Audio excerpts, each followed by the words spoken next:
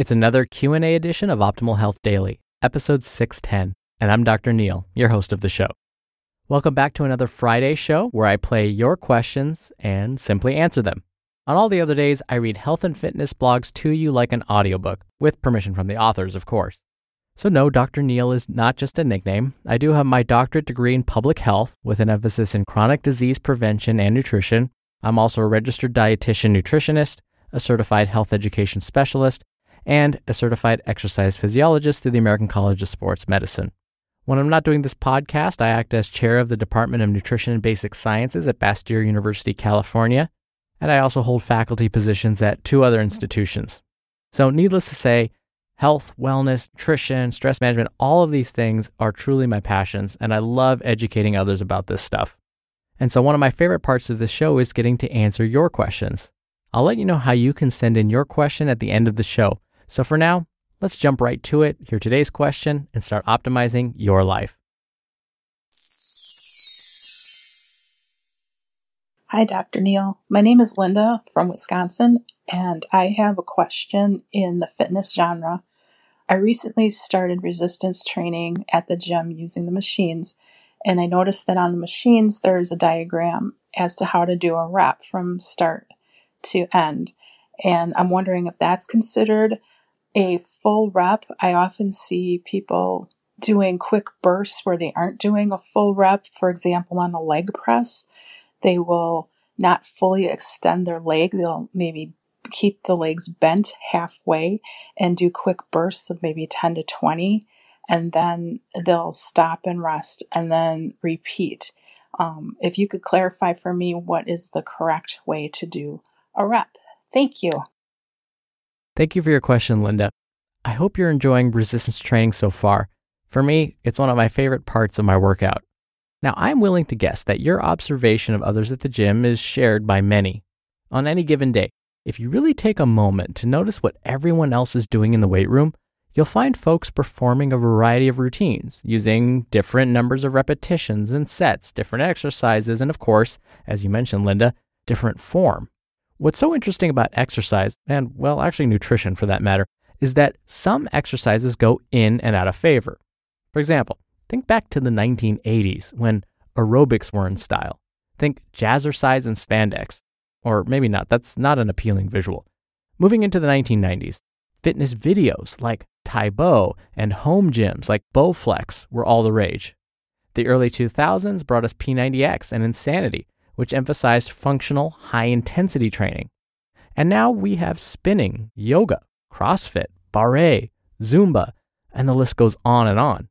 Between all of these training styles, we often find mutations of sorts, where folks will follow the general premise of the style of training they prefer with some modifications.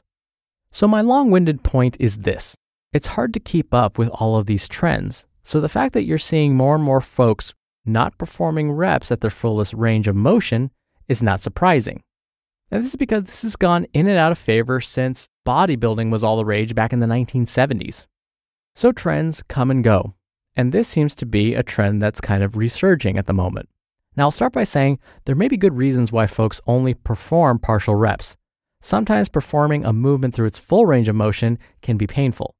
For example, when I first trained someone to perform a standing squat, just using their body weight, I may not have them perform a deep squat so that their bottom touches the ground before they stand back up. Instead, I may have them stop halfway so that their bottom is parallel to the ground as if they were attempting to sit in a chair. This is because it may be too painful or too much stress on their knees to perform a full deep squat. The same goes for performing bench press or chest presses. I often don't have folks lower the barbell or the dumbbells all the way down to their chests because it may place too much strain on their shoulders and elbows. So partial reps can be a nice way to ensure safety and prevent injury or further damage. But let's say you do have the ability to use your full range of motion without any aches and pains. Would it provide you with similar strength gains? What's unfortunate is that there aren't many published studies examining the effects of partial reps versus full reps and how it affects strength.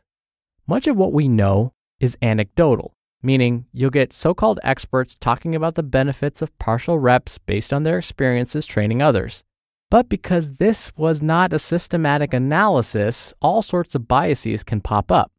Some exercise physiologists believe that performing partial repetitions is ideal because it forces you to engage your muscles through the entire repetition. So for example, when you use the full range of motion, the argument is that you're not engaging your muscles at the very top or very bottom of that movement. So using my example of performing a squat, if we were to perform squats using the full range of motion so that our bottoms have to touch the ground with each rep, would we really be engaging our muscles at that moment when our bottoms actually touch the ground? Some say no, that at that point, when your bottom touches the ground, you're no longer engaging your leg muscles, more specifically the quadriceps. But I will say that this is a bit short-sighted. Performing repetitions through their full range of motion, when it's safe to do so, can potentially prevent injury and promote flexibility. When it comes to whether strength gains are comparable using partial reps as opposed to full reps, again, the data are limited. First, there aren't many published studies, and second, those that have been published used only a few individuals and looked at them just for a short period of time. Add to this the fact that they only examine one or two moves, like bench press and squats, for example.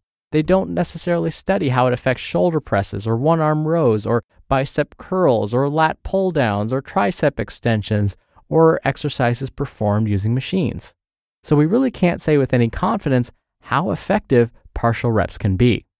So what's the bottom line then? If you are willing and able, aim to perform exercises using the full range of motion. If it's uncomfortable to do so, go as far as you can through the range of motion, but stop before you feel discomfort. Then gradually see if the discomfort goes away with time and practice. If it does, increase your range of motion again, but stop when it feels uncomfortable. Really, the key is to concentrate on the work you're doing. Imagine going through that full range of motion and your muscles getting stronger as you perform each rep. Think about how this exercise is going to help you feel your best. This way, you're going to be in tune with your body as you perform every single repetition of every single set to minimize injury, maximize your gains, and help you feel your best. Thank you again for the question, Linda. You'll be entered into a very small raffle every month to win a book.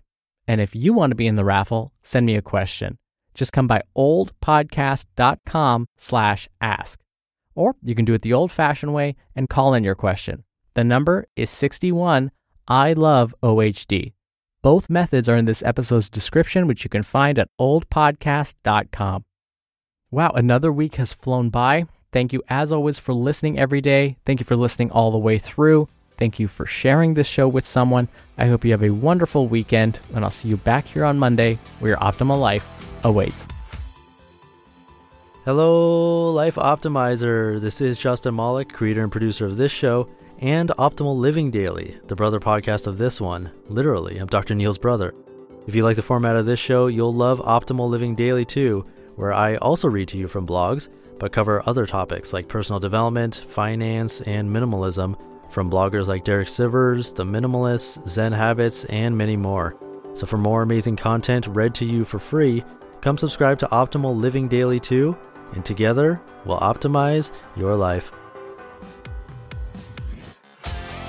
You've been listening to Optimal Health Daily. Be sure to hit the subscribe button to stay up to date on each new episode, and head to oldpodcast.com. That's oldpodcast.com for a free gift, as well as more actionable tips and resources to help you maximize your potential. Thanks for joining us, and remember, your optimal life awaits.